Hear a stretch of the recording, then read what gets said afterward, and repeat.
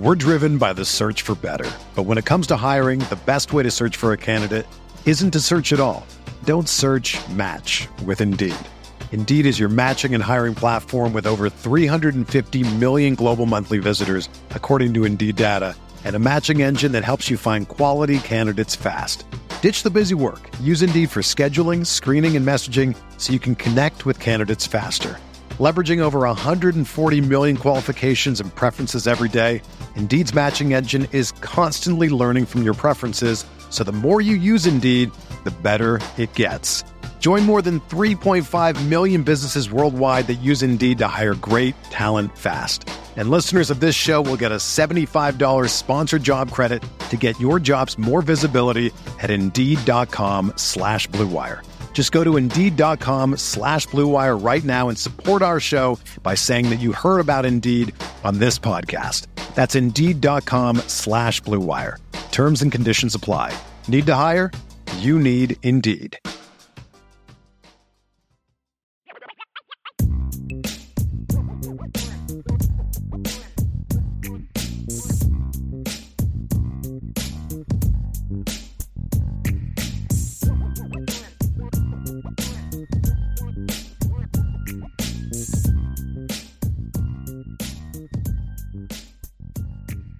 Here's one from John A1. John says, Oklahoma drill scenario. You have to pick a play. You have to pick to play linebacker or running back. First rep, Charles Jagasaw versus Justin Scott. Second rep, Blake Fisher versus Riley Mills. Third rep, Billy Stroud versus Tyson Ford. I have to pick to play linebacker or running back. Okay. Wait, am I picking which one plays linebacker and which one plays running back? No. Which one would I think you have to be? Oh, if it's in that matchup, which one would you rather be, the linebacker making a play behind Justin Scott or the running back making a play behind Charles Jagasaw? Gotcha. If I were to go with that first one, I would rather be the running back. If I were on the second one, I think I'd rather be the linebacker. And on the third one, I'd rather be the running back. That would be my pick. So first one, I'd rather be the running back as well. I'd rather go against Justin Scott than Charles Jagasaw personally, just my opinion. Second rep. Oh my gosh. That's not fun. I would rather be the running back on number 2 as well. Actually, no, I would rather be linebacker on number 2, and I would rather go against Riley Mills. Riley Mills would have to block me, or would I be the running back? I mean, third rep, Billy Stroud or Tyson Ford. I would rather be the running back against Tyson Ford than the linebacker against Billy Stroud. There we are. By the way, the movie that I could not remember, Ryan, was called Devotion is the name of it. That was the name of it. Somebody just put that in the chat, but I could not for the line. I kept wanting to say Deliverance, but I'm like, nope, it ain't that. That's a much different type of movie than the one I'm thinking of. So I knew it was something with a D, but yeah, Devotion is the name of that movie. We're driven by the search for better. But when it comes to hiring, the best way to search for a candidate isn't to search at all. Don't search, match with Indeed. Indeed is your matching and hiring platform with over 350 million global monthly visitors, according to Indeed data, and a matching engine that helps you find quality candidates fast. Ditch the busy work. Use Indeed for scheduling, screening, and messaging so you can connect with candidates faster. Leveraging over 140 million qualifications and preferences every day, Indeed's matching engine is constantly learning from your preferences, so the more you use Indeed, the better it gets. Join more than 3.5 million businesses worldwide that use Indeed to hire great talent fast. And listeners of this show will get a $75 sponsored job credit to get your jobs more visibility at Indeed.com/Blue Wire. Just go to Indeed.com/Blue Wire right now and support our show by saying that you heard about Indeed on this podcast. That's Indeed.com/Blue Wire. Terms and conditions apply. Need to hire? You need Indeed. Hey, it's Kaylee Cuoco for Priceline. Ready to go to your happy place for a happy price? Well, why didn't you say so? Just download the Priceline app right now and save up to 60% on hotels. So whether it's Cousin Kevin's Kazoo Concert in Kansas City, go Kevin, or Becky's Bachelorette Bash in Bermuda, you never have to miss a trip ever again. So download the Priceline app today. Your savings are waiting. Go to your happy place for a happy price. Go to your happy price, Priceline. All right, here's an interesting one, Ryan. John says, which group has the biggest impact on the 2023 Notre Dame team, the defensive line or the wide receivers?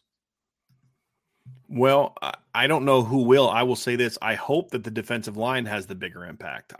And we discussed this a little bit yesterday, John. You can win a title without having a great, dominant receiving core. Georgia just did it twice. You know, Alabama had a couple teams that were really good that didn't have elite, in my opinion, elite receivers. You can't win a title, in my opinion, without a really good defensive line. And so the only way that I would say I'd be okay with the receivers being more impactful is if they're just the best receiving core in the country and the D-line's close behind, but the receivers are just that good. I don't see that happening. I think it's got to be the defensive line. That other than quarterback and maybe offense, I mean, it's the most important position on the defense to be good this year, in my opinion. They need that group to be really good. It's probably unfair, but I feel more optimistic about the wide receivers than the defensive line right now. So in that instance, I would also go with the defensive line. One, yeah, a little bit, yeah. Okay, I don't interesting. know why.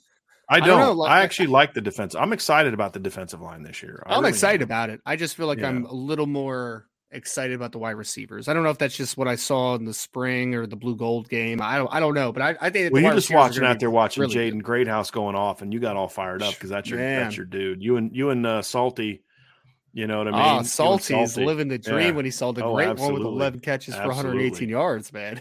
Yeah, but which group will have the biggest impact? I mean, I really don't know. I mean, I don't know who it will. Well, do you at least agree with my sentiment that it needs to be the defensive line? Yes. Because that's the way I answered the question. I don't know who it's going to be. But I hope it's the defensive line and it's not because of the receivers.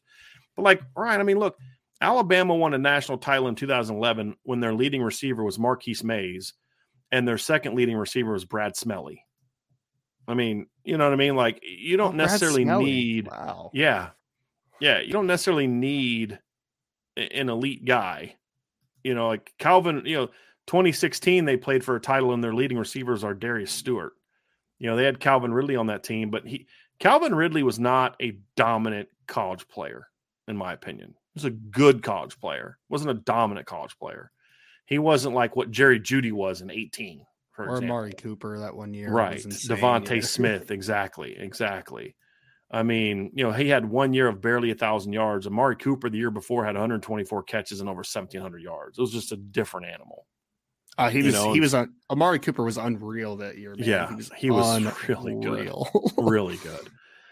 So but one consistency, they always had great front sevens back then. I mean, that was the deal. And now recently they've had brilliant receiving corps almost every year. They're not winning as many titles. Why? Because they haven't been as good on defense. I still think you have to be able to, even in this era where you got to be able to score, you got to be able to make stops. I mean, offense wins championships now, but it's your defense has to be good enough to make stops. But where the key here, however, is you've got to get to the playoff first, and that's where the great defense comes into play. And I've said it before. Defense will get you to the show. To win it, you got to be able to score. I mean, that's what college football has become, in my opinion. All right, next question. I didn't think I would hear Brad Smelly's name on a podcast anytime soon. I know, right? So that's what's Seriously. up. That's what's up. Yep. What are we doing here? Give me a flipping break. Says, rank the different racing options for viewing entertainment, either in person or on TV. Different way of asking the previous question. I guess so. So he wants to know how you would rank these difference of either in person or on TV. I've never watched Formula One, so I can't answer that one. IndyCar, I've already said would be my one. NASCAR would be two, and I have zero desire to watch horse racing. I don't like horse racing. I don't like the premise of horse racing. It's just not my thing. So I've heard the Kentucky Derby's a good time, but I'm just not a fan of horse racing. It's just not my thing. It's not like it's inhumane. I don't know how horses are treated. I have no idea. I would love to be able to ride a horse. It's like you got these little dudes that are just like on top of a horse. The horse is doing all the work. It's like, what's the skill there? I don't understand it. So I just really don't care about It's about breeding and training. That's what it's really comes down to, and it just doesn't interest me at all. So, yeah, it's not even on my list. Indy's the only one that I really have any experience with, so I'm going to go with that. I guess NASCAR by default. We'll just leave it at that, I guess. I don't know. What, as number 2? Yeah, I guess. I don't know. Okay. I don't know. Sure. Yeah. Stevie Wonder says CJ's car. Why can't I talk? CJ Carr's game is tailored. The Elite 11. How do you think he will finish? I think he will do really well at the Elite 11 because, like you said, Stevie, I think that he is very good inside of structure. I think he'll go through his reads, and I think that he will work really well from the pocket. So I think CJ will be very good in Elite 11 segment. Yeah, you're correct. I mean, I would imagine he'll finish in the top 2 or 3 if it's done based off the performance. I'll be surprised if CJ doesn't tear that up. I will. I mean, yeah. I'd be very surprised if he's not great at that. He's built for that, right? Like the 7-on-7 game and all that, right? Yeah. Yeah. John absolutely. Leahy says, what road game outside of Clemson will have the best atmosphere? Let me pull up the schedule again.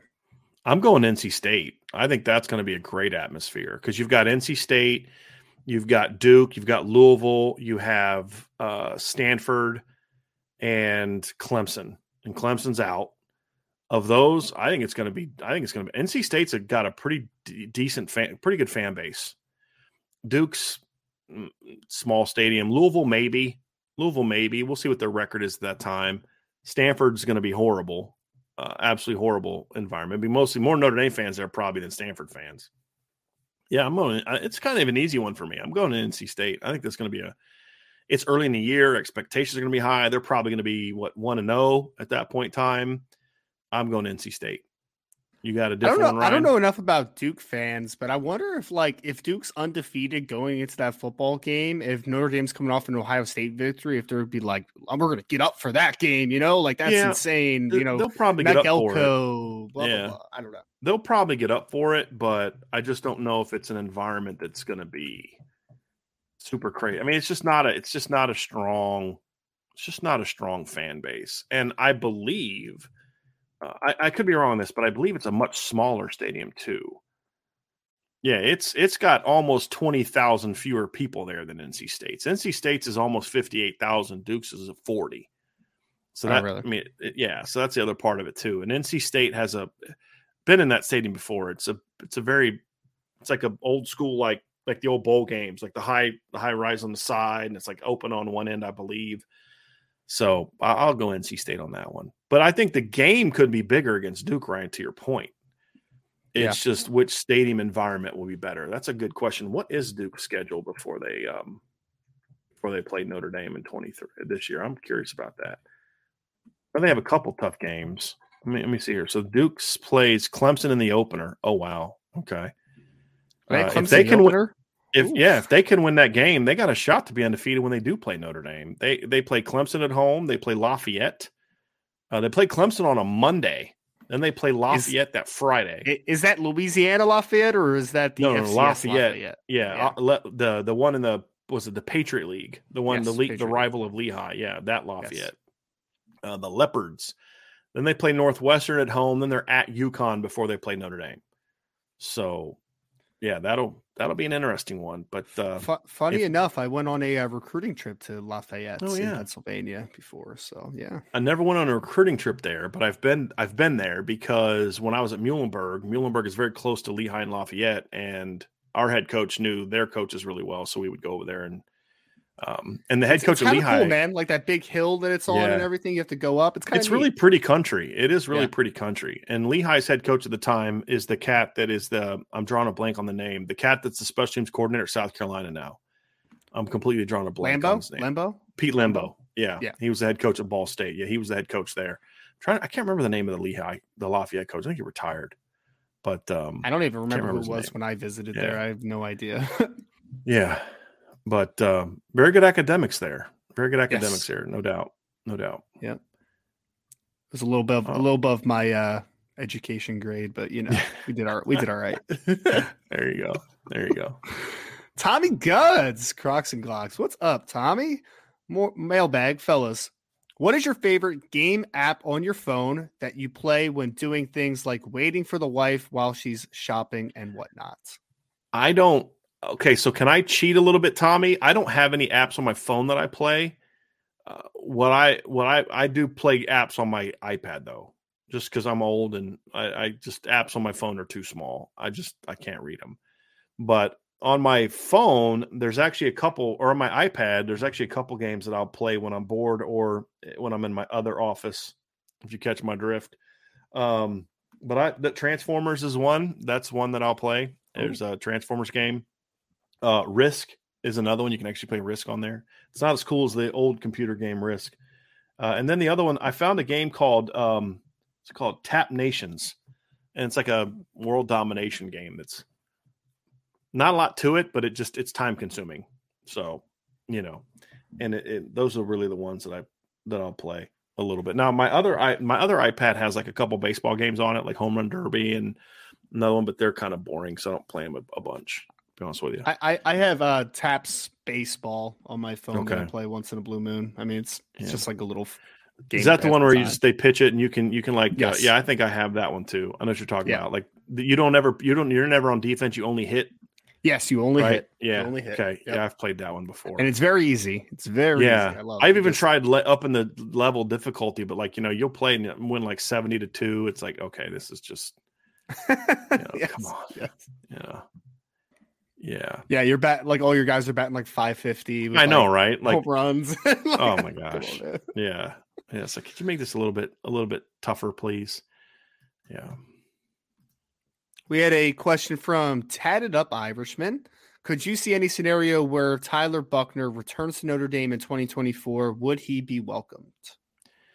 I highly doubt both of those. Yes. I mean, not that they dislike him, but like, bro, you left. If things didn't work out for you, you don't get to come back here. I would be surprised by that one.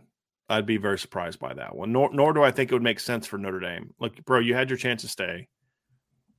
You left. I don't think it would make sense for either side at that point, to be honest. Like, it would just be very clunky situation. Because if you're coming back to Notre Dame also, Brian, that means that things didn't go very well at Alabama that 1 year. So you also missed a year of development potentially. Right. You know what I mean? So yeah. Right. Yeah, I don't see that one. I don't see that one. We have the next question from JWick13. What changed with Christian Gray to bring him back into the fold? It seemed like that was a decade ago already. It really does. Just the newness wore off. The glitz and the glamour wore off, and Christian got back to what he really cared about, and the things that he cared about were Notre Dame things. Look, the DBU thing mattered because who's the debate of the modern DBU between? It's between LSU and Ohio State. Like, yes. not if we're talking all time, Miami's in there. We're talking about just DBU's more of a recent thing, right? It's LSU and Ohio State. I mean, that's who the conversation is. And so that intrigued him. And then, of course, his former high school head coach got hired at LSU. That had a role in it as well. But Notre Dame just stayed consistent, just stayed steady, just kept the message steady. They didn't panic. They didn't do anything to get themselves in trouble. They just stayed steady. And I remember being told this is like, he's a Notre Dame kid. He just doesn't know it yet. And they just kept on it and kept reminding him of that. And ultimately, that's the school that made the most sense for him. But when you're a DB and Miami or LSU and Ohio State are coming after you, and your head coach just got hired at LSU, that's going to matter. Yeah. That's why you stay in the fight. You can be consistent with your message. You keep building the relationship. You make them a priority. You don't overreact and panic, and you stay the course. And they did that with Christian, and it worked out great. And they ended up getting him into class. Yep. So, it made a lot of sense. Sure did. Luckily, Notre Dame has him and his family, which are tremendous. He's very people. good. Yeah. Yes. So did I tell you I got a chance to meet his mom finally face to face at Yes. the spring game? That was really cool. Yeah, that's very awesome. cool. Got a big old hug. That was cool. That's So awesome. I got to meet a lot of moms and dads at that game, so that was interesting. We had a Some, question. most were happy. Most were cool. Some weren't necessarily happy. As long as it's respectful on the night. Yeah, they were great. I mean, there was a mom and dad that thought I was a little too hard on their kid, but they were totally cool about it. They were really nice. That's great. Yeah, very nice. And the dad's not someone who I would necessarily want to be on the bad side of. You know who I'm talking about. There's a few of them, man. There's a few of those guys in the Notre Dame Dad Club. Like, honestly, some big dudes. Yeah. Yes, there are. And there's a question here from Douglas Road Roundabouts. Says, do you think Kenny Minchie will overtake Steve Angeli as the backup quarterback? If so, when? By first game, midseason, etc. I honestly don't have a clue. Can he do it? Absolutely. Do I think he will? At some point, eventually, I think so. But look, Kenny, I don't know enough about Kenny's work ethic yet to know that he'll do it. Because the one thing about Steve is going to work. And I'm not saying Kenny Minchie won't work. I'm just saying I don't know enough about it yet. He hasn't been through a summer workout program. He's been through spring. He developed. He did some nice things. Tim said yesterday on the show that he had heard that Kenny had a really good scrimmage the week before the Blue Gold game. Didn't play well in the Blue Gold game, but I didn't think Steve played that well either. I mean, they were both kind of running for their lives a little bit, and the pass rush or the pass protection wasn't great. He's a more talented kid than Steve, in my opinion. But that doesn't always mean you're the better quarterback. Yep. So that's kind of what he's got to figure out. I don't know. Shall see. So Antoine Johnson said, not defensive back for Ohio State, at least not recently. I mean, what recently are we talking about? I mean, in 2015, they had like 4 starters that were all like first or second round draft picks. I mean, Jeffrey Okudah was a number 4 overall draft pick, 3-4 years ago, right? I mean, so was a high draft pick. I mean, so the last couple years, is a stud, right? I mean, that's right. Denzel Ward was wasn't he a top 5 pick as well? Top 10 at least, maybe top 5. You might be right. So, I mean, if you're going to say the last couple years, maybe. But I mean, it's not that long ago. 2020, Jeff Okudah is the number 3 overall pick, and Damon Arnett goes in the first round. They shouldn't have, but he did. Should not have. Yeah, that was such a Raiders pick. Yeah, it was such a dumb pick. 2018, Jeffrey Okudah or Denzel Ward was the number 4 overall pick. In that he's draft. a stud, man. Stud. 2017, Marshawn Lattimore, Malik Hooker, Jerry Conley all went in the first round. 2016, Eli Apple's a first-round pick, and Von Bell was a second-round pick. So, the last couple of years they haven't produced as many. But who else? I mean, who would you say is ahead of them? You can maybe argue Alabama, but I wouldn't go there. Antoine, also, just look at the mock drafts, man. Denzel Burke is going first round next year, man. Just watch. This is what drives me nuts about Ryan, because he lays on the sarcasm with a very serious look on his face. Come on, man. Yes, have you not seen Denzel Burke, future first round pick Denzel Burke? Have you not seen him, Antoine? Yeah. Let's be serious, man. I say no sarcasm intended at all. Kid's a stud. Yes. You're even being sarcastic when you're saying no sarcasm, and I don't like no sarcasm, man. He's an absolute stud. Best corner in college football, probably right now. Okay, stop saying not sarcasm when you're clearly being sarcastic. Oh. All right, here's the next one. Tim B said, hot take. Justin Scott and Elijah Rushing to Notre Dame with Carr, CJ Carr, and Cam Williams, and that would be 4 5-stars in the class. Not too shabby. I'll take it. I mean, that's definitely a hot take. Yeah. I'm not going to say, oh, you're nuts, you're wrong. I mean, I hope you're right. I hope you're right. We'll see. I hope you're right. Very unlikely, but yes, if that happens, I will be very, very happy, to say the least. Yeah, absolutely. Wrapped it off. Says, is it just me? But I'm concerned about opening up with Navy. I feel preparing for the option in training camp so early may hurt the development of the defense when we face traditional offenses. I actually like that we get it out of the way. Yeah. I don't love playing Navy first, but it's just more, it's for reasons. I mean, it's just personal preference. I'll say this, Rob, because Notre Dame always spends several days in fall camp on the triple option anyway. So you're really only adding an extra 3 or 4 days of triple option practice, to be honest with you. Because game week's was going to be about whatever anyway. So it's not like Notre Dame is going to spend half a fall camp working on the triple option. They're not.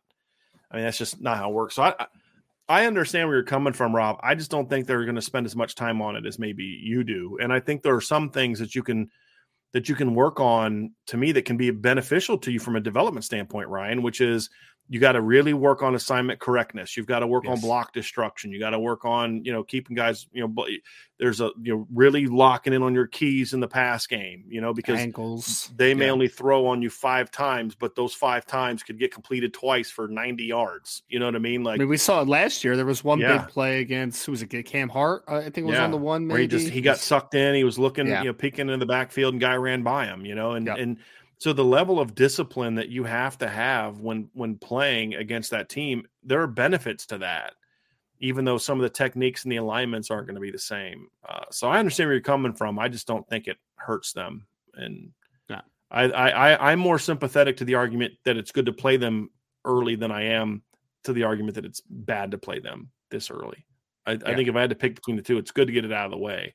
I just would rather play it like later in the year when you've got a bye afterwards.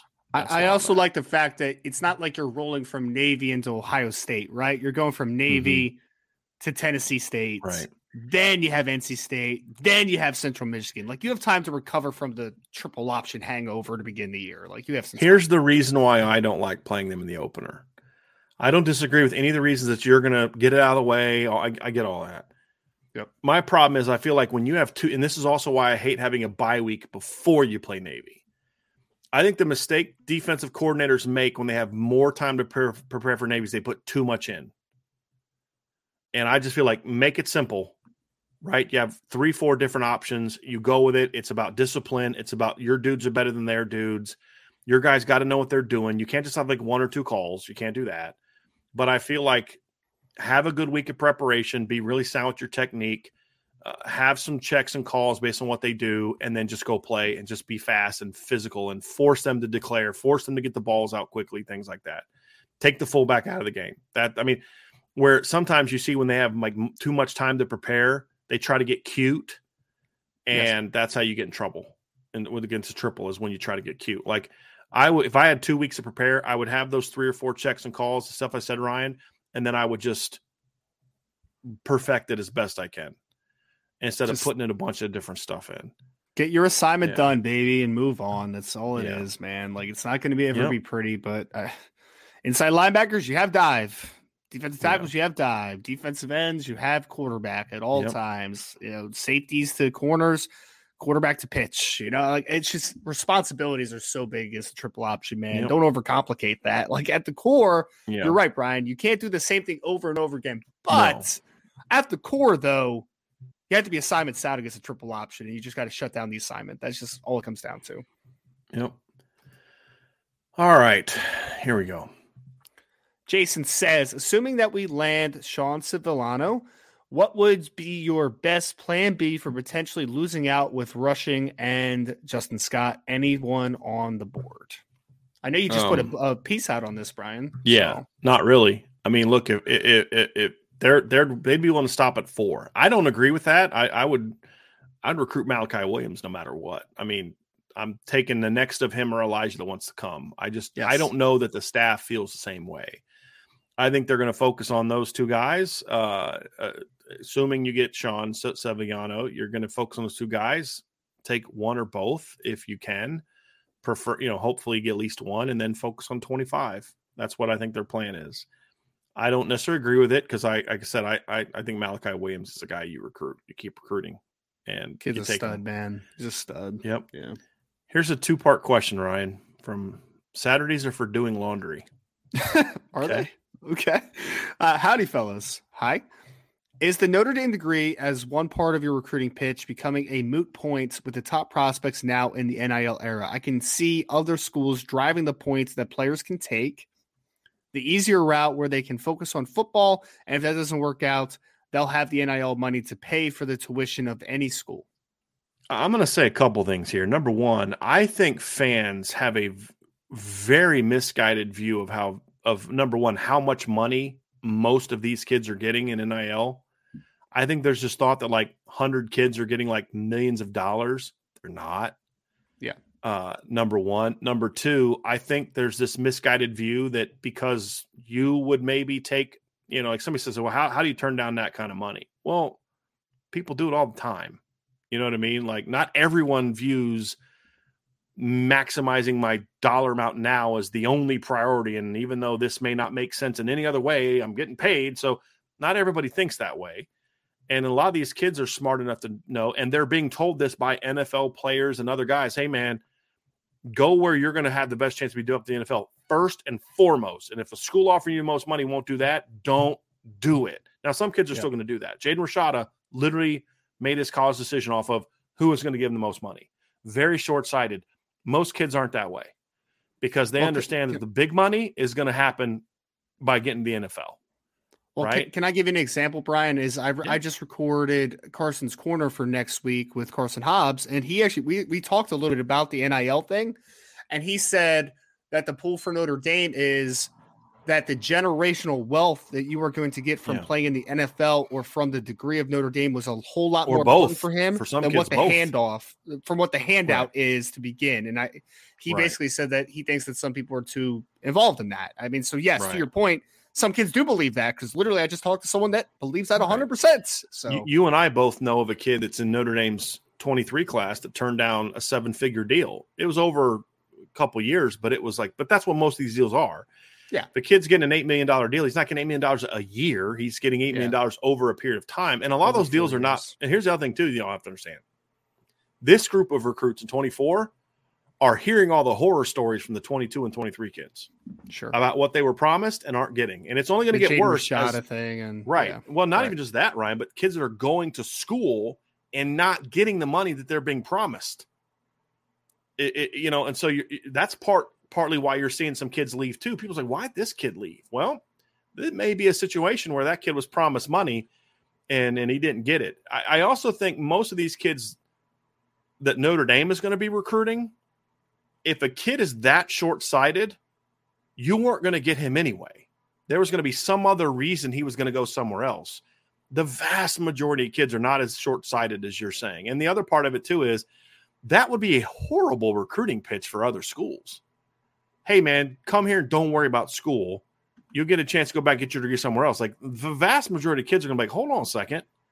Like, that's all I am to you? I'm just a guy you're going to come use up, and if it doesn't work out, I can go somewhere else to get my degree because you're going to give me millions of dollars. First of all, I don't know that you're going to give me that money. Second of all, if a kid gets $1 million offer, if somebody says, hey, this kid got $1 million deal, most likely what that was, Ryan, is he got a 4 years at $250,000 a year deal. That's what he got. That's not generational wealth, folks. It's not. That's a small signing bonus for a first or second round draft pick. You know what I mean? So that's just not how most kids view it.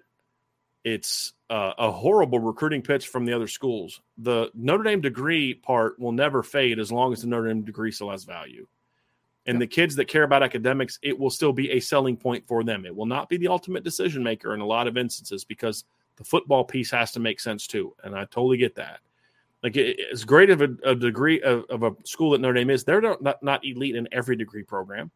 So there are certain tracks that you may want to do in school where you're going to say, you know what, Notre Dame is a phenomenal school, but I'm going to go to this smaller school because this particular track of what I want to study happens to be considered better there, or makes more sense because the state that I want to live in tends to hire from the in-state schools for this teacher program than they would if I went and got a degree from Notre Dame. Yeah, who knows? I mean, so you always have to factor in those type of things.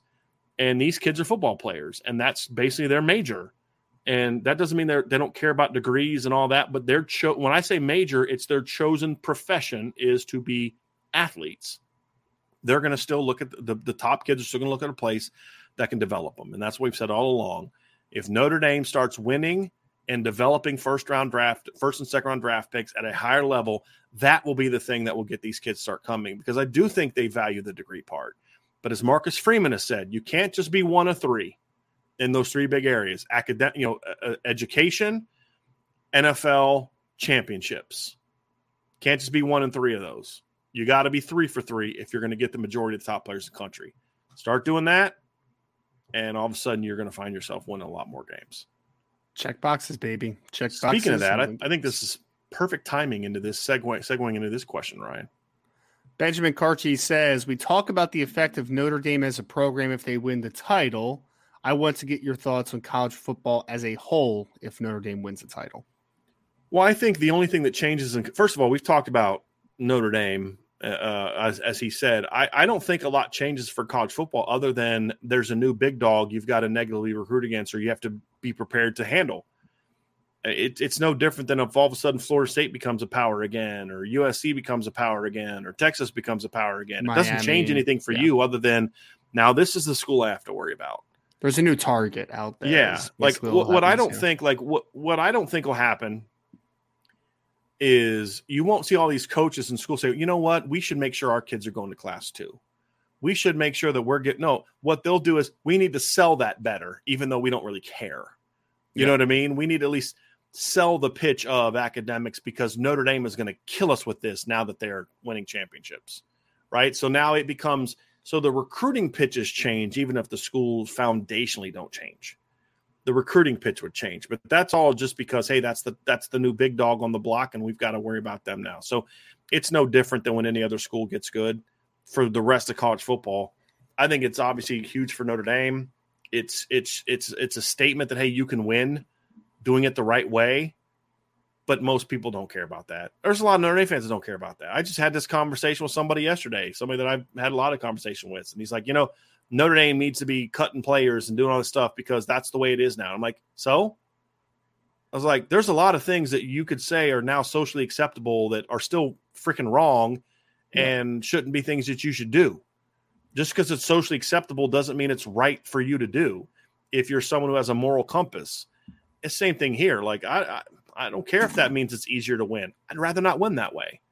Yep. I'd rather win the right way. And if Notre Dame goes out there and wins 2 of the next 3 titles, you're not going to see all of a sudden a bunch of coaches saying, you know what, we should not cheat anymore. We should not. No, they're not going to do that. Just say, well, we got to cheat against Notre Dame now.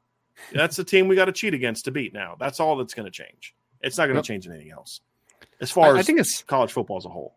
I think especially when it's because it's Notre Dame, it's still a big brand, right? It's not like if you would have said something different, Benjamin, like a random team that has never been a national power or a blue blood is like all of a sudden, I think that might change the formula a little bit because then you're like, oh, maybe teams are kind of rethinking how to become that next team, right? So if like Minnesota was a team that's all of a sudden they're like one of the best teams in college football, it's like, well, how'd that happen? Like that's crazy. Like that's a little bit different, but a Notre Dame, a Miami, a Florida State, like those types of teams, they've been here before. It's like you could just kind of phrase it as cyclical at that point, like.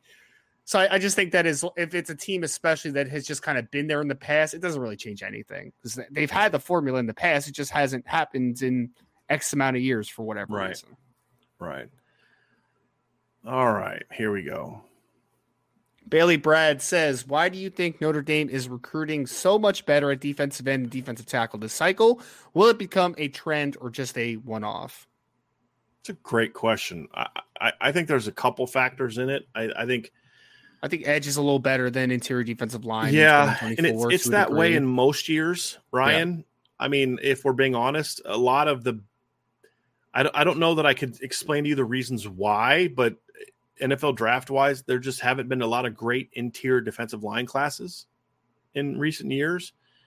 I don't know if it's because teams are now taking the former 6'3", 320-pounders and turning them into offensive linemen now. I don't know the answer to that. I really don't. It's just deeper. I think that the geography aspect of it matters a little bit. A lot of the best players are from certain regions and things like that Notre Dame doesn't have a ton of success with. But then you can say, well, so are the defensive ends, but there's so many more of them that a Cole Mullins gets, overlooked in Georgia. Logan Thomas gets a little bit overlooked in Texas. And, you're able to find some more of those guys. But I also think too, part of it is you're a little benefit. It's been a benefit to you that some of the guys that are in this class are like a Logan Thomas, and from a personality standpoint, that he's more prone to the type of message that works for Notre Dame. Cole Mullins is more prone to that message. And then of course you had a legacy, the son of a legacy or, a legacy recruit in Bryce Young. So I think those are reasons for it. Yeah, I mean, just more players to choose from and just better fits, in my opinion. Sometimes things are just random too, right? Mm-hmm. Where it's just like that just didn't work out. That for whatever reason, it is what it is. I mean, it could be a different year, it could be a different coach, it's just a lot of different factors. I think, Bailey Brad. Yep. All right. Another question from Tyler, Misguided Passion Binge. So one of the best nicknames there. Is there a ceiling difference between a 3-star and a 5-star? I think most assume a 3-star and a 5-star, the ceiling and the floor will always be different. There can be. I mean, yeah, there can be. There are some 3 stars that you're like, no, that's who he is, right? I mean, he's just going to be a nice, solid role player. There's other 3 stars that you look and say, boy, that guy is raw now, and he may not ever do a thing, but boy, if that guy pans out, he's going to be really good. Those guys tend to have, a ceiling that's like we've said this before. Malachi Williams is not a guy that I would necessarily put in the top 100 right now, just because he's raw. But man, his ceiling is as high as any defensive end I've seen in this class. Yep. It's just, is he going to get to it or not is a little bit of a greater question than Keon Keeley. Keon Keeley is like, he's going to be pretty flipping good the minute he steps foot on campus. That's really what it comes down to for me is the biggest difference between the 3-star with the high ceiling is simply the floor. That's the difference. It's whether it's a technical thing or a body thing or a guy was overlooked, who knows? But all these things, there's no absolutes in this, Tyler. There's none. So it just depends on the prospect we're talking about. But if a guy is a 3-star with a 5-star upside, he's probably shouldn't be a 3-star. That's the other part of it. If we're going to stick to this, but I've done that before, Ryan. I've had a couple kids that I gave. I remember Trevor Ruland. Remember him that played Notre Dame? Yep. He's a guy that I gave like a 3.5-star grade to with a 5-star upside because I said this kid is a phenomenal high school offensive lineman. I just don't know that it's going to project to the next level as well because I had questions about his size ability to hold up. And, so there was a lot of projectability there. Well, one of the issues that Trevor had is he was a really quick, explosive young lineman, but as he got to 290 to 300, he had some injuries, a lot of that quickness went away. And he wasn't. Now, he was still a solid starter in his 1 year as a starter for Notre Dame. But that's the reason that you grade a kid like that way, because I can't give him a 5-star grade because he's 6'3", 250 pounds, right? But man, the film was really impressive. So, but I'll give you the upside because if you can, some kids can go from 6'3", 250 to 6'3", 300 and be just as good. Some can't. Some can't go from 275 to 300 and keep their athleticism. And that's partly why I created the system that I have, because you got to be able to differentiate between what a kid is now and what a kid can be. And that system works for me. And so usually kids like that have some sort of major question mark about, and a lot of it usually has to do with size. Honestly, Ryan, is when you're going to get that big of a difference, 3-star, 5-star ups, 3-star player, 5-star upside, it's usually because the kid's like a 6'5", 200-pound defensive end. But you're like, this kid's so athletic and so long. He's got tons of skill, but he's 6'5", 200 pounds and doesn't know how to use his hands yet. I can't make him a 4-star or 5-star player. But I'm going to tell you something right now. This kid goes to the right system with the right strength program. He's got really broad shoulders, long fingers, big feet. Like, you look at those kids, say that kid's going to develop. He could end up being a stud, but I just can't put him there now because he's so far away from being that. Where you look at Keon Keeley and you're like, that dude can play for me right now. Jason Moore can play for me right now, right? That's the difference. Where Boubacar Traore could end up being every bit as good as Jason Moore, if not better. He could. But there's a big gap between them right now. Yes. And that's why that ranking exists. Another day is here, and you're ready for it. What to wear? Check. Breakfast, lunch, and dinner? Check. Planning for what's next and how to save for it? That's where Bank of America can help. For your financial to-dos, Bank of America has experts ready to help get you closer to your goals. Get started at one of our local financial centers or 24/7 in our mobile banking app. Find a location near you at bankofamerica.com/talktous. What would you like the power to do? Mobile banking requires downloading the app and is only available for select devices. Message and data rates may apply. Bank of America NA, member FDIC. All right, let's get to. We got to wrap this up. Try to get to most of these, but we're going to have to hustle up and get some of these out of here, folks. I'm sorry.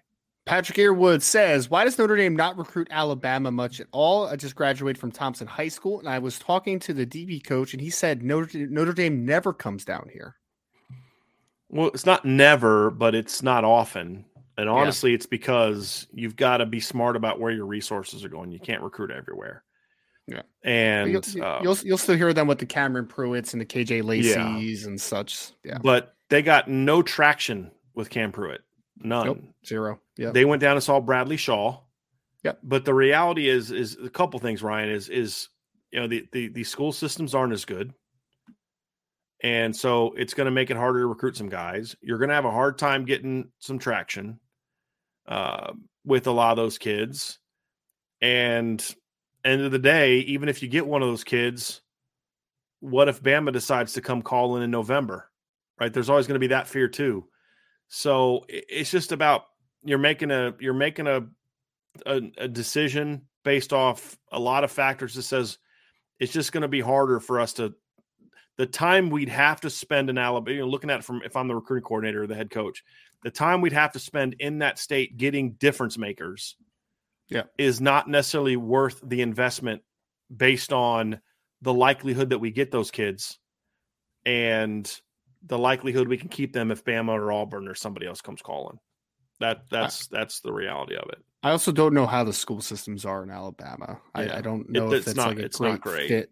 I mean, every school's different. Every state has Mississippi will have some good high schools, but it's ranked as one of the near the bottom almost every year. And when it comes to the education, all the standards, right?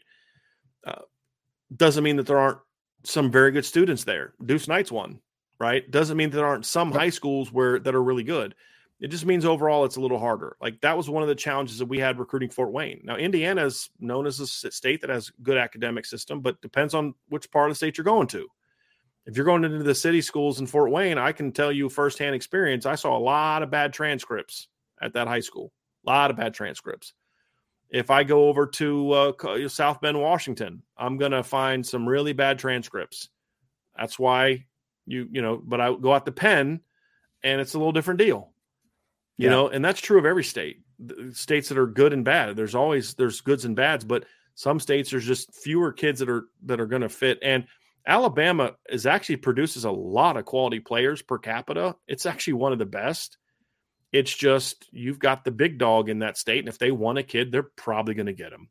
And the schools that get those kids out are usually schools that it's going to cost you to get that kid to not go to Bama. And so there are just a lot of factors that go into it, in my opinion, that why, it doesn't mean that they're afraid to go in there. It's just you're going to be more selective with it, like they are with, like you said, Cam Pruitt, KJ Lacey, guys like that. It's just it's a tough one. It's a tough sell. And they've looked at Justin Tuck was from Alabama, I believe. Jarius Jackson was from Mississippi. I mean, they've had some guys there. It's just it's going to be more of a anomaly than anything else. The next question from DLKALL01. DLCal01, I don't know. DLCal01. Notre Dame decided to go all in on Dante Moore and likely passed on Chris Vezina. Not true. Love Kenny Minchie, but Dante Moore and Vezina had strong springs. Did Notre Dame adjust their approach to recruiting quarterbacks so they land another CJ Carr in 2025? They did not pass on Chris Vezina. There was no this notion that he was going to commit to them, and they said no. Now, did Notre Dame pass on Chris Vezina from the standpoint of once they got a silent commit from Dante, they stopped recruiting him? Sure. But they didn't not take a commitment from Chris Vezina. They didn't turn. Now, they did pass on Jackson Arnold, and I'm fine with that because, honestly, I think Kenny Minchie's a better player. I think Jackson Arnold's severely overrated. But so different story for a different day. They didn't pass on him like he was going to commit tomorrow. And even at the time, it was he's going to visit and he's going to commit. I never bought that. I thought could they have gotten Chris Vezina if they stayed on him? Potentially. Possible. Yeah. But Clemson was always going to be very hard to beat. Always, especially once they got CJ Carr was going to make Notre Dame even tougher sell for them. So I have no problem with their strategy last year once they got Kenny Minchie. I mean, look, because you can't get a Dante Moore if you don't put on. I'll say it again, Ryan. The only problem that I had with quarterback recruiting last year is that the only criticism that I think is fair is that you didn't figure it out sooner. Yeah. That this was that the dad was going to be just an obstacle you couldn't overcome.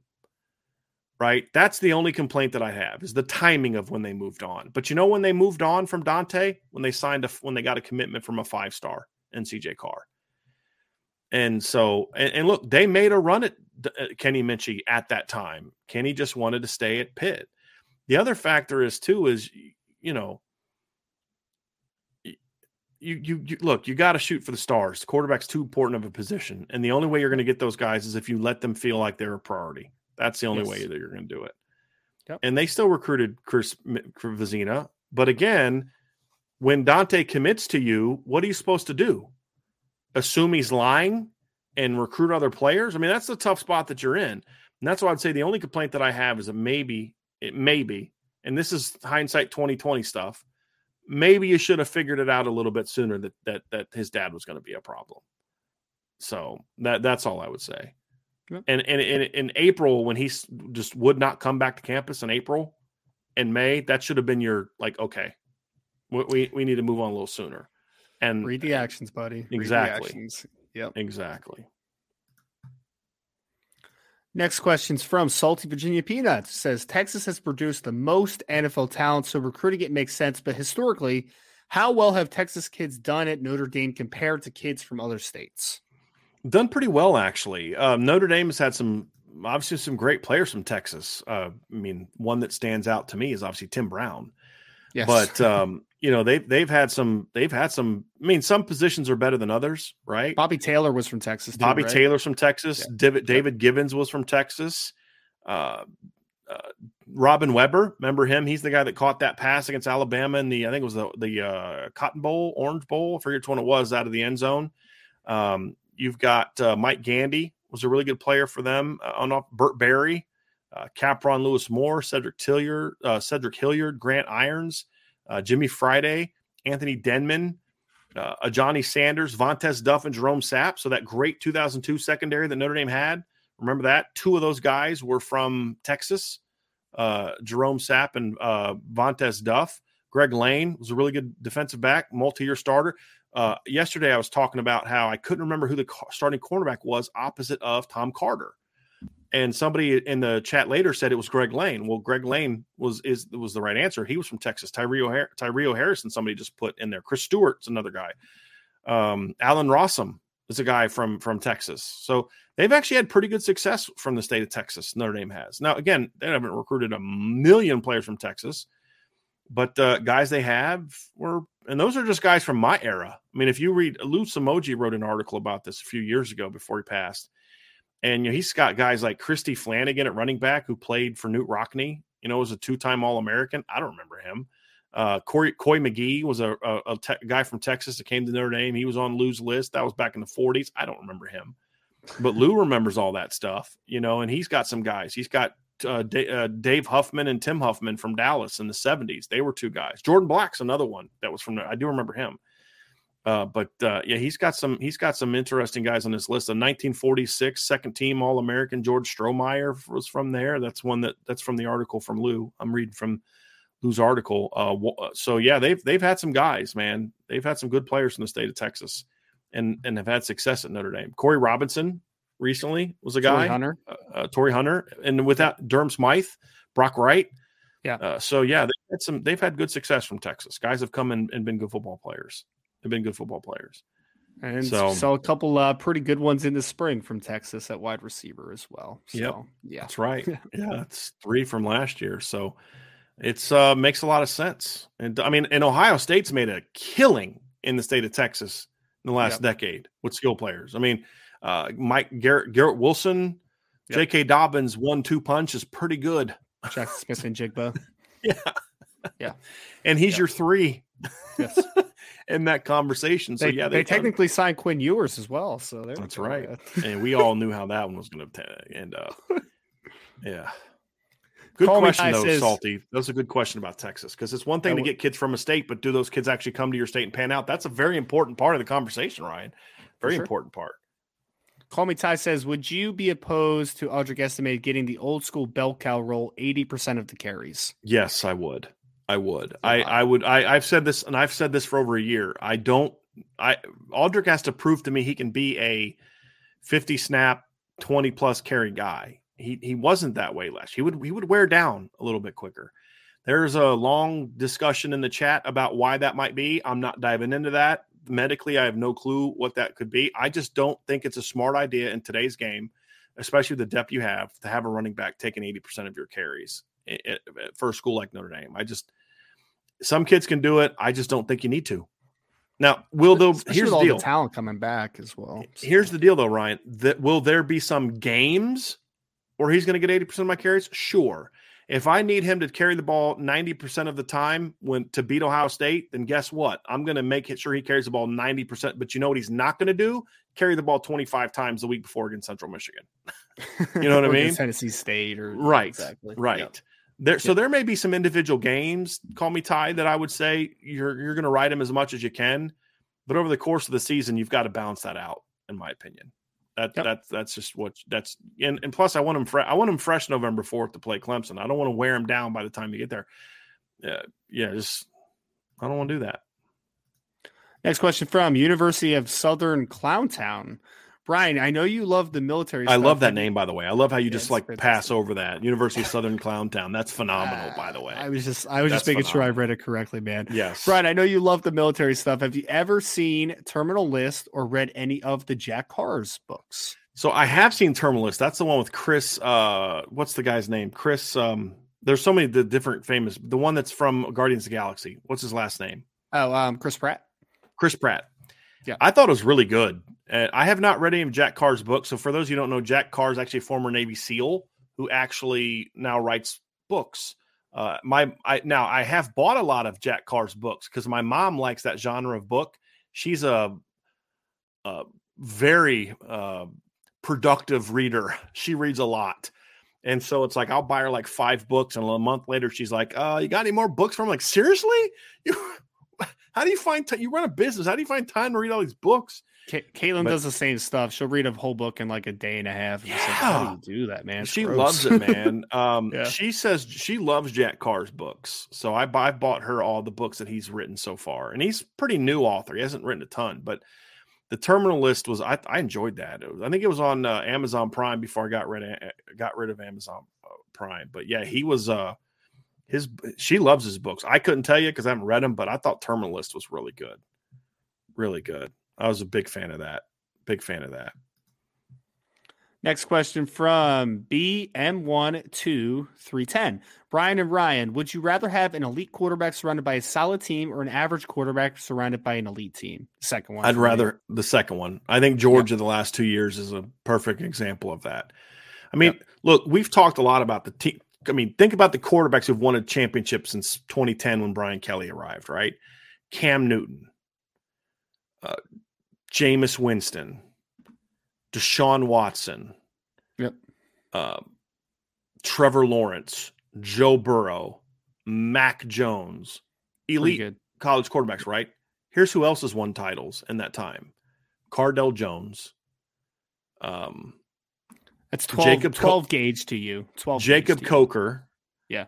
A.J. McCarron. Not a bad quarterback. I wouldn't call A.J. McCarron average. He wasn't great. Yeah, he was surrounded by great players. Yep. Stetson Bennett. And, I mean, a combination of Jalen Hurts and Tua Tagovailoa was pretty good, but Jalen Hurts wasn't an elite college quarterback. So it's not only – but what did those teams that won with those guys – what were they, Ryan? Loaded everywhere else. Yep. They were elite teams around that quarterback. Jacob Coker played very well in the title game, but it was just kind of like, don't screw it up. You know, and there's some wide open – like they had O.J. Howard came free twice.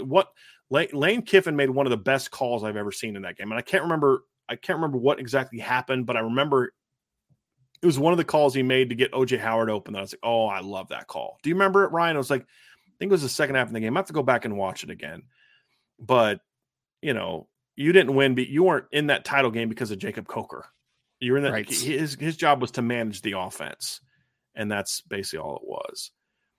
And he did. Here, so, last two, Ryan, and we're going to wrap this up for these last two questions because we got to get running.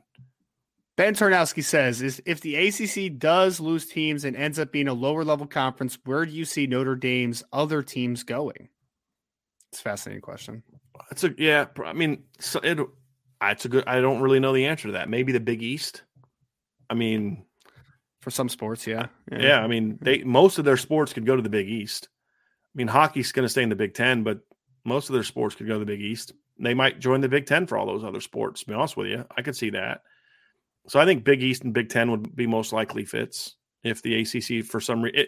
Part of it, too, is does the ACC go away? If they just lose 2 schools, that doesn't necessarily mean that the ACC is going to go away. They could go poach a couple AAC schools, and Notre Dame decides they still want to be in it.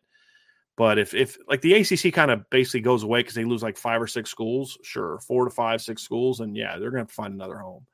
Yeah, and I think Big Ten and Big East would make the most sense at that point in time, Ryan. Yeah. And here's a two-part question, actually a two-part question from different people. Okay. And I think the second question was a follow-up. So the first one is Bailey Brad says Ryan Day recruits haven't been great. And I believe Kyle Wade's comment was related to this, but he said 10 of 10 on the boldness scale, perhaps. This is a very intriguing topic and conversation. So Bailey Brad said Ryan Day recruits haven't been great. I'll give my thoughts, and I'm very curious to hear what you have to say. Mm-hmm. I think Ryan Day's recruits have been really good.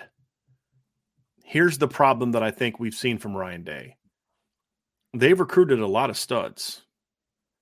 He says cornerback recruiting is what he's saying too. But I think this is a bigger picture thing. I think it's true at corner and a lot of other positions. Ohio State has recruited a lot of highly ranked kids, a lot of very talented kids, and they've sent a lot of guys into the NFL in recent seasons. The problem is they haven't done a good enough job recruiting the offensive line.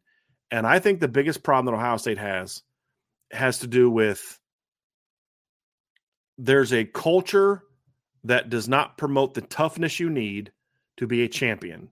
I think that right there is the biggest reason that Lincoln Riley and Ryan Day, who are 2 of the best offensive minds in the game, have 0 titles. Because at the end of the day, in the games that have mattered most, the other teams have been tougher than you. And with Ryan Day, the further and further away he gets from Urban Meyer's tenure, the less physical and the less mentally tough those teams become. Because I don't think he's learned how to build that yet. Maybe he does. Guys can change. But that's been the biggest holdup for me. And we saw it again against Michigan this year. They got mentally and physically beat up by Michigan this year. Yeah. Michigan doesn't have better players. They don't have better recruits. They have a culture that is designed to beat Ohio State. And you've said this before. Michigan has built their program to beat Ohio State. Ohio State's building their program to try to beat Alabama and Georgia. And I don't think they're doing it the right way.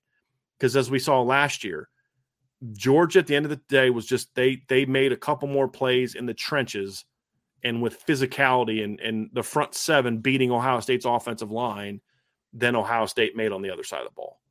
That's the biggest thing for me. It's not that their recruiting isn't good. It's just that, to me, they don't have the right culture and enough physical – because I think physical toughness leads to mental toughness and vice versa. They kind of go together for me. How do you get mentally tough? It's through being really pushed physically and mentally in those areas. That's the biggest problem for me with Ohio State is just that lack of a physical identity. And I'm sitting there watching the second half of this game against Ohio State, against Michigan last year. I'm thinking, where's the fire? Where's who's pissed off for Ohio State right now that Michigan's running on them? It's like they were going through the motions. I mean, you've been building up this entire year towards this game because of how disrespectful Michigan was to you after the fact, and they clowned you for a whole year. They talked trash about you. They made fun of you, and this is the effort we see going into this game? This is how you respond to when Michigan punches you in the mouth? Really? This is who your team is, huh? Interesting. Okay. You can blame your assistant coaches or your players, but this is a you problem, cuz. This is a you problem. And until he figures out an answer to that, that's one thing that I think is going to keep Ohio State from being a team that can compete for champions. Now, look, they've been close. They were close in 2020. They lost in the title game. They were close last year. But at the end of the day, I just don't think they have the mental and physical toughness to do it, in my opinion. And until he can fix that, they're going to always fall short for some reason or another, in my opinion, Ryan. Because it's not a lack of talent at all. I mean, it's not. I mean, I agree. I think the one spot that they have not recruited well enough, though, is offensive line. That's a spot that just says they've had some misses, man. I mean, it's like, okay, Josh Fryer and whoever else isn't playing that well in the spring. Let's find the next guy we recruited. Oh, wait, we don't really have that guy in the pipeline at the moment. Like, that's a problem. That's a problem. But I mean, defensively, they've recruited some talented dudes. I mean, think about JT and Jack Sawyer and the corner. I mean, Denzel Burke is a talented kid. It's not about lack of talent with the Denzel Burke. It's just, for whatever reason, they haven't been developed properly. So I just, I don't know, man. I'm interested to see what the second year under Jim Knowles looks like, for one, just to see if there instills anything. Because we have talked about second year under Jim Knowles is usually a lot better than the first year. So hopefully we'll see. I do think Justin Fry is a really good offensive line coach. So hopefully that takes a step forward. It's just very odd. I mean, I think that does trickle from the way down, though. Like, a team takes on a personality of their head coach a lot, right? And maybe that's just not a – I'm going to say it this way, because I don't think Ryan Day is a bad coach. I think Ryan Day is a good coach. But maybe Ryan Day is also a better offensive coordinator than he is a head coach. That's possible. Bingo. It's possible. Right. That's why I think him and Urban were such a dynamic combination, because Urban could set the culture, set the toughness, set the way they're going to practice, and then Ryan Day can just go call plays and be really good and really dynamic. So that's going to do it. We did have a super chat from Nathan Milton. First questions, John A1. See you next week, buddy. So thank you, Nathan, for that. Thanks, everybody, for their questions. I know we didn't get a chance to get to all of them, but we got a ton of great questions, everybody. I want to thank all of you all for being with us this week. Hey, Ryan, just in case some things happen this weekend, good luck. If not, we'll obviously see you again on Monday before everything happens. But just want to thank you all very much. Have a safe weekend, everybody, okay? And then on Monday, it's obviously Memorial Day weekend. For all of you who have had family members that have served and who are no longer with us, whether they lost their lives in combat or like my grandfather were fortunate enough to come home but are now no longer with us, just remember the fact that we can sit here and talk football in a free country still. As of today, we're still a free country. It's because of their sacrifice. I didn't have to fight. They fought in my place, and they gave the ultimate sacrifice so that we can live in my opinion, the greatest, the most free country that humanity has ever known. And so all of you serving now, thank you for your service. But of course, Memorial Day is more to remember those who are no longer with us. And to them and their families, we thank you from the bottom of my heart for your sacrifice and for what you've given up so that we can be free and do fun things like talk football and not have to worry about a lot of things that people around the world have to worry about because they don't live in our country. So thank you for your service. You all have an amazing weekend. We will be back with you. We will have a recorded show, potentially a recorded show on Monday. We'll see. Going to depend on what's going on with that guy. We'll have to figure it out. But I'll definitely be back on Tuesday. Vince and I are going to be together on Tuesday, and we're going to kick off sort of our 2023 team sort of breakdown position by position, and we're going to kick things off, Ryan. You know where we're starting things, man. We're starting with the quarterbacks. So we'll definitely be back then. Have an awesome weekend, everybody, and we'll talk to you again very soon on the Irish Breakdown Podcast.